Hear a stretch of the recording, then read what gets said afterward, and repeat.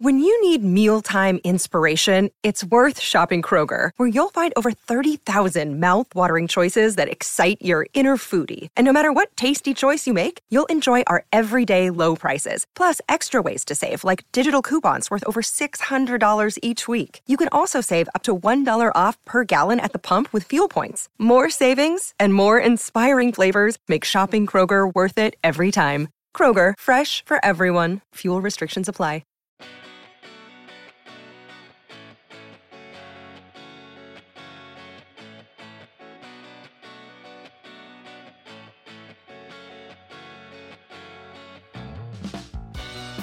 Alrighty, welcome to a bonus episode of the Celtics Podcast. I'm Cameron Tippai.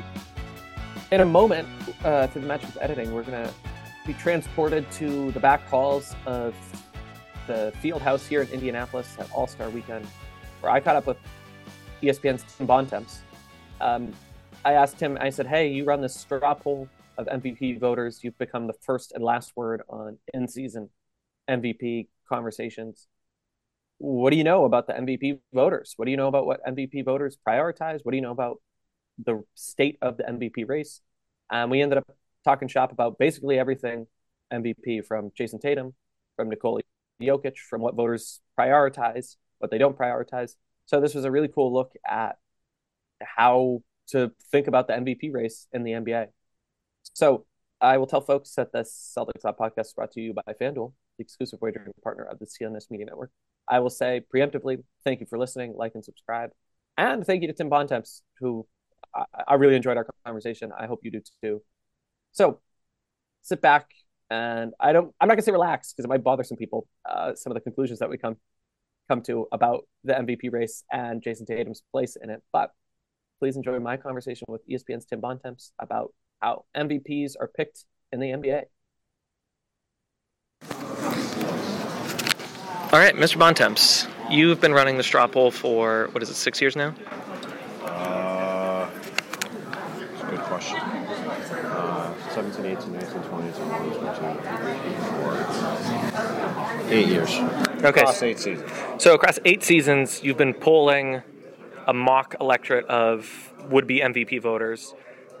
And I want to ask you about what you've learned about the psyche of an MVP voter. But first, where'd you come up with this idea? In 2017, the year that Westbrook won, Kevin Durant went to the Warriors, there was a very heated MVP race between Russ, James Harden, Kawhi Leonard, and LeBron James. And there was a lot of talk in early March about how the race might play out. And so I just said, well, if nobody really knows how it's going to play out, let's poll people and see how it goes. So I asked a bunch of people that year, and I think James Harden had the most votes in that poll. So that was in early to mid-March. And then over the next few weeks, Russell Westbrook had all these dramatic clutch shots to win games, including most famously the game he set the triple-double record. I think he guaranteed he'd average triple-double for the season, or set the triple-double record or something, in Denver, including hitting this game-winning shot. I think it was a 50-point triple-double, and he got a standing ovation from the crowd in Denver. And, the combination of the narrative of him carrying OKC to the playoffs without KD and him making all these plays in the clutch and all this stuff, it ended up lifting him over the line to win the award. And that was when I was at the Washington Post, so I did it again the next year, and then I switched jobs, and I didn't do it that following season, but then starting with what ended up being the pandemic-shortened season, 1920, brought it back again, and then after the pandemic sort of refined it, and now we've got it in a place where it's, really try to model it after the actual vote as much as possible, and, it's got a bit of a following. It's been a fun little thing to do throughout the year. Yeah, so humbly, to borrow a Jason Tatum phrase, it's something of an institution in the NBA calendar now. I mean, as someone who makes content, thank you. It's great. But it also, I suppose, it's kind of like a dog chasing its own tail, and that we talk about media narratives really anchoring the MVP race. and now we have this like institutionalized, let's have a conversation iteratively through the season. So I want to ask you more again about the psyche of the MVP voter, but I think because you said the buzzword, how much do you think narrative like really does drive an MVP race? Oh, it absolutely does. I mean, it's to win, it isn't the most outstanding player award, right? If you were just naming the best player, and it was pick the best player, the vote would probably be different every year than it is, right? By saying the most valuable player, you make it into a situation where there isn't a set criteria for how you are supposed to vote for it. It's just pick the most valuable player in the league. Well, you could say the most valuable player in the league is the best player in the league. You could say the most valuable player in the league is the guy who created the most wins for the best team, right? Like the best player on the best team is therefore the most valuable player in the league. You could say that there's some guy who lifted his team up from a level they should be a team that's out of the play-in and they finished sixth. Like that's the reason, right? Like it's really a matter of whatever each individual voter decides is their criteria for it, and that's why it makes for such a compelling discussion point throughout the season, because there isn't really a right answer. You know, like usually, like this year, there's several very deserving candidates that if you wanted to vote for any of 6, 7, 8, 9 guys as your first place guy, it's a perfectly good argument to do so. But, you know, that's why it's a compelling discussion and why everybody talks about it so much and why this thing, you know, gets attention when I put it out, because people are very curious with how it's going to shake out and who's going to win, because ultimately, you know, as Joel Embiid said to me earlier this year, and I talked to him for a story about it, you know, MVPs and championships are, when you're talking about the top of the top, those are the things that really determine all-time greatness. That's why this stuff matters, and it's why it's fun to talk about. So, your colleague, Brian Windhorst of the Hoop Collective, he ruffled feathers among Boston Celtics fans when he said, hey, look, I think people think about the 22 finals when they think about Tatum's candidacy. And I don't think he was suggesting that he necessarily feels that way, but he was saying his sense of talking to people who are MVP voters, that's just something on their mind. Not Brian's own perspective on that, but that idea writ large. First of all, fair or foul, and does that even matter? Yeah, I don't agree with Brian. I told him as much on our pod that you referenced. I mean, James Harden has had all sorts of playoff failures, right? And he finished first or second in MVP, I think, 5 out of 6 seasons in a row, right? Yeah. The one year he didn't was when they were 500, right? So James Harden was universally considered one of the 5 best players on the planet. And I think that is much more indicative of where you land at the top of this poll. And I think, you know, Jason Tatum is, like I've said this a bunch, and people in Boston got mad at me. I think Jason Tatum is a fantastic player. I think he's more in the range of like the 6th to 8th best player on the planet than the 1st to 5th best player on the planet. And generally, if you look over the history of who wins MVP, it's one of the top 5 guys, right? So, and I think the fact that Jason has been sort of consistently somewhere between like 4th and 6th every year in MVP sort of reflects that, right? Yeah, that's a good data point. He's been the best player on one of the best teams consistently, but his numbers aren't quite as good. And yes, I know you could say usage rate is part of it, but like his numbers aren't quite as good as Nikola Jokic and Joel Embiid and Luka Doncic, right? And he doesn't also quite, and this is the one thing that I think narrative plays a part in. I think he and Donovan Mitchell, both to differing degrees, have never really got the benefit of lifting a team up. Yeah. Right? Because they both came into the league on teams that were successful. And they've always been on really good teams. Happy Super Bowl to all who celebrate from FanDuel, America's #1 sportsbook. FanDuel has so many ways for you to end the season with a W. Not only can you bet on who will win Super Bowl 58, but FanDuel also has bets. Which players will score a touchdown? How many points will be scored? And so much more. New customers join today and you get $200 in bonus bets if your first bet of $5 or more wins. Just visit FanDuel.com/Boston to sign up. That's FanDuel.com/Boston. Make every moment more with FanDuel, an official sportsbook partner of the NFL. 21 plus and present in Massachusetts. Hope is here. First online real money wager only. $10 first deposit required. Bonus issued as non-withdrawable bonus bets that expire 7 days after receipt. Restrictions apply. See terms at sportsbook.fanduel.com. gamblinghelplinema.org or call 800-327-5050 for 24/7 support. Play it smart from the start. GameSenseMA.com or call 1-800-GAM-1234. Whereas a lot of these guys, like Shai Gilgeous-Alexander is a great example, right? He, I think is probably seen, he was first team All-NBA guard last year. He's probably seen a little bit higher than Tatum, even though he hasn't had playoff success. But they're roughly in the same range. But the Thunder are an ascending team, right? And that's where the narrative part comes in. It's like they have a team where he's 25. The other 4 starters are 24 to 21. And they have a chance to have the best record in the Western Conference. The Celtics have quite, everybody sort of universally thinks they have the most talented 6 guys in the league, right? Yeah. And so they're the best team in the league, but they also have the most talented team in the league.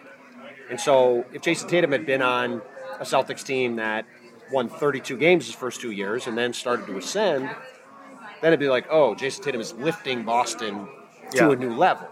But when you're playing in the conference finals as a rookie, you don't get that same benefit of sort of like carrying the team on your back. Yeah, his career started, the Celtics were in 5th gear. Yeah, right. So which I think that to me is more of a, if you want to ding, dinging him is not the right way to put it, but I think if you look at how he hasn't maybe gotten the benefit of a narrative push, I think it's more from he never got the chance to say he brought a team from 0 to hero or from the bottom of the top.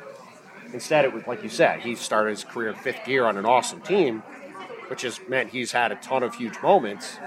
But yeah, I just never really thought that was the case with Brian. I also, Donovan Mitchell said the same thing. I don't think anything that had to do with their play in the playoffs last year is why he finished 7th or 8th in this version of the straw poll. I think he's a fantastic player that's just not quite of the level as Nikola Jokic and Giannis and Luka and Shea and Kawhi Leonard. And, those are the top 5 guys. If you're just picking guys, you're probably taking those 5 guys.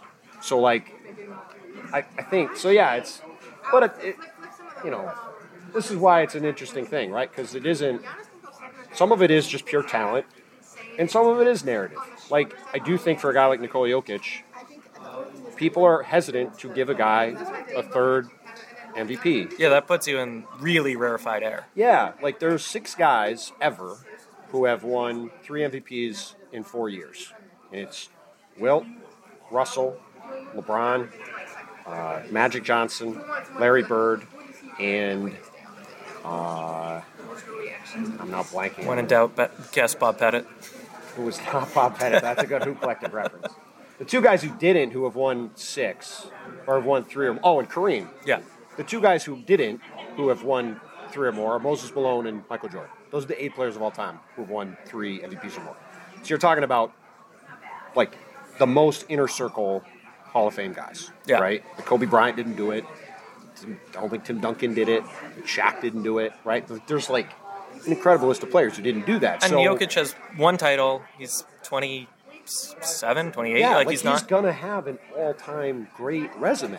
That's the thing. He's entering his prime, arguably, especially as a big who is not athleticism is a huge part of his game. Yeah, he's not. He's gonna have a potentially very long prime. He could win. He could win several titles. He could win several MVPs. He could be considered one of the 5 or 6 best players of all time, maybe, or better, right? So, that's where, so you've got to clear a bar with that. But, then you've got, the Shea narrative. You've got, I think Giannis with the Bucks team that has certainly had a lot of drama around it this year. He's having arguably his best season. Yeah. But I think it will be extraordinarily difficult for him to win MVP for that reason. And then you've got Luka Doncic, who is maybe having the best statistical season of anybody and is universally considered a top 5 player, but his team is, right now in the play-in. You're probably not winning MVP if you're in the play-in.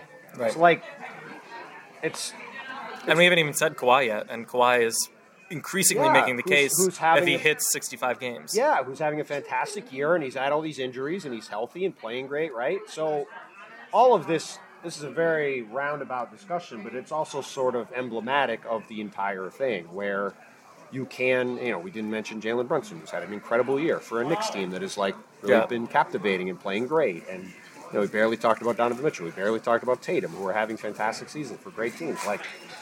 The league is just full of talent and full of great players. And, people get very upset about this award every year.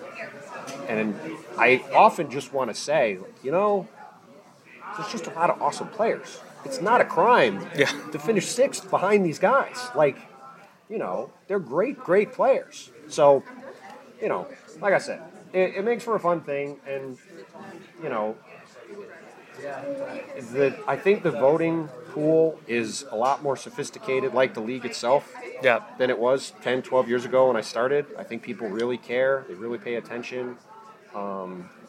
People study a lot of advanced numbers. They watch a lot of games. Correct me if I'm wrong. I feel like the culture of revealing who your picks were and backing that up maybe feels heightened or more transparent. That might be a recency bias thing. Yeah, I think people usually would always say, like Gary Washburn said when he was, we wrote a column explaining why he voted for Carmelo back in the day, when LeBron, he was the one person who didn't vote for LeBron, which again, I thought at the time was totally fine. Carmelo finished 30, he had a great year for the Knicks, won 54 games. That was a totally fine vote. But, yeah, I think the fact that everybody sees the votes later and, everything is so online now, I do think that causes people to think about what they're doing. But, more than anything else, I just think because of League Pass and the internet and it used to be, 20, 30 years ago, you have people who'd be working covering the league every day, but you would only see, you'd see Larry Bird come through your town once. You'd see Michael Jordan come through your town once. You'd see Kobe Bryant or whoever come through your town once or twice. And you have to, you kind of get snippets of them on national TV. But now, this, you watch, you go to a lot of games at the Garden, and then you go home, and there's 5 games on at night. We're watching games during press conferences. It's unbelievable content. There's just stuff going on. Yeah, the night that Joel Embiid scored 70 points, we were in the locker room. He and I both had on our phones the Karl Anthony Towns going for 62, and we were watching to see if he was going to also get the 70. And that was happening the same night at the same time, right? So, yeah, I just think there's so much more data from film and games and stats and analysis standpoints for everybody involved that I think it's just way more sophisticated across the board. And frankly, I think the voters do a really good job. And I don't think it's very rare when you look back and go, they really messed that up. Yeah. Generally, you could maybe say another guy could have won it too, but I don't think we're ever going to have a year where it's I can't believe this guy won, or it's a crime that so-and-so didn't. Yeah, the last 2 years are proof positive. If you look at any metric between Giannis, Embiid, and Jokic, you can plausibly make a case for any one of them. Absolutely. I voted for each of them, each different one, each of the last 3 years. And I thought about all 3 of them each year. No question. So let me get you out of here on this. Now that you've done this, what do you think are the 3 things that the voters prioritize, and maybe a thing or 2 that you think are consistent biases? You're probably going to sound like I'm probably going to think I'm ducking your question, but I just. This is hard hitting journalism, right? No, but I just don't. I don't really think that. I don't really know if any of that applies necessarily, right? What do you mean by that? I don't think there's any. I haven't really noticed any quote unquote biases in terms of things people do or don't vote for. I think, like I said, I think the one. No, but I think the one thing is, like I said before, I think people are I think it's not easy, but there's not a lot of thought in a guy winning 2. Yeah. To get past 2 requires effort. That, I think, the bar does raise. That's when the season is not in isolation. Yeah, I think that's the one that sort of consistently stands out. Like people have tried to talk about the playoff success thing, but like Giannis, I think, had won maybe one playoff series before he won in 2019 the first time. Steph had won one playoff series, I think, before he won in 2015. LeBron had got to the finals the year before the first time, but like, I don't think there's any kind of stuff like that. Like, I think Shea could very well win this year, and he's never won a playoff series. So I don't think that necessarily factors in. So what are the things that people prioritize? Or like if they say they feel like they're in a tie, what are the tiebreakers? I think team success certainly matters. Like, I do think, like in baseball, we've seen some guys on pretty bad teams win, like create enough like value through WAR and other metrics where they're like, that's become sort of baseball sort of turned it into, which I don't think is wrong, that a best player basically award. In baseball, everything you could basically determine all value across the board. Yeah. So we can very clearly say this guy is the most valuable player. And you can sort of just run a baseball reference search and pick who's going to win.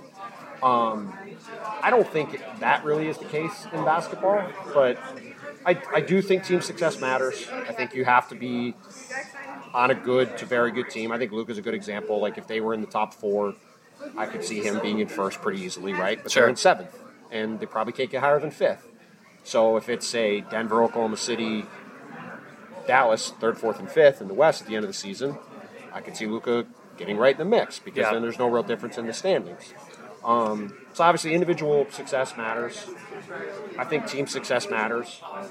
And, I think in general, other than the 3 MVP thing, I don't think there's a lot of biases, but I just think it's like anything else. It's as the season plays out, different contours emerge in how the race is going and who's, sort of standing out as the story of the season. And, for like a team like Oklahoma City, it's a great story. And if they finish with the second best record in the league, with a starting lineup of guys 25 and under, and the guy who's the best player is awesome, like, that's a pretty compelling package to say that guy's the most valuable player in the league. Because you don't expect that team to be in that spot.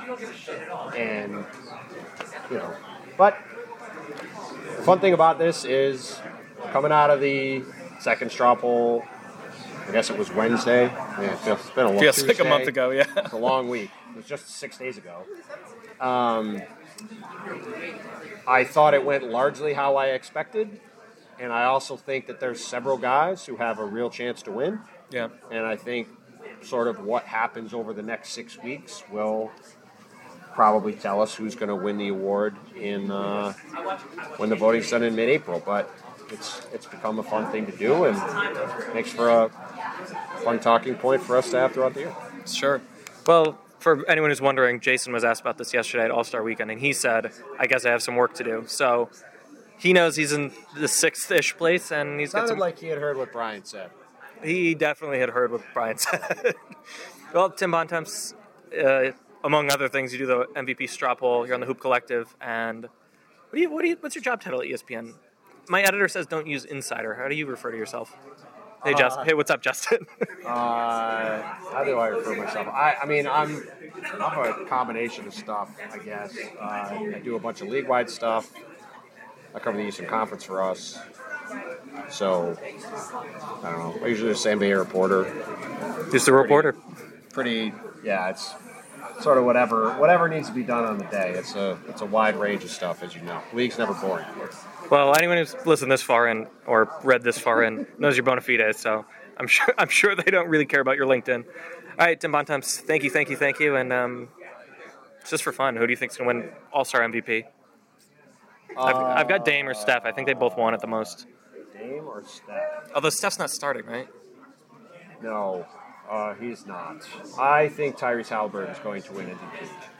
All right. Usually it comes down to who wants to win, and Tyrese has done a very good job of getting himself out there this year, and as long as his leg is healthy and he's not too tired from doing everything this weekend, I think he'll make a push for it. He's starting, which is a big thing. Like Tatum, I think, was correct yesterday in trying to think of who was starting in the game. And he's a point guard. He's going to have the ball a lot. And we've seen a few other guys win as a hometown guy. Anthony Davis, most notably, that I can remember. So I could see. But the more I think about it, LeBron has won like several All-Star games in a row. So I'm trying to think of who's a younger guy. Like Anthony Edwards would be interesting, but he's talking about shooting left-handed the whole game. Yeah, that was something else. Kind of hard to pick him. Scotty Barnes seems like he's doing his own thing.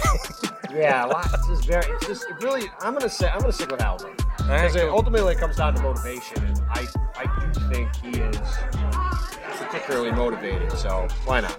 Sure, well, I'll take Dame, and we'll see what at the finish line. All right, Tim, thanks again. Anytime.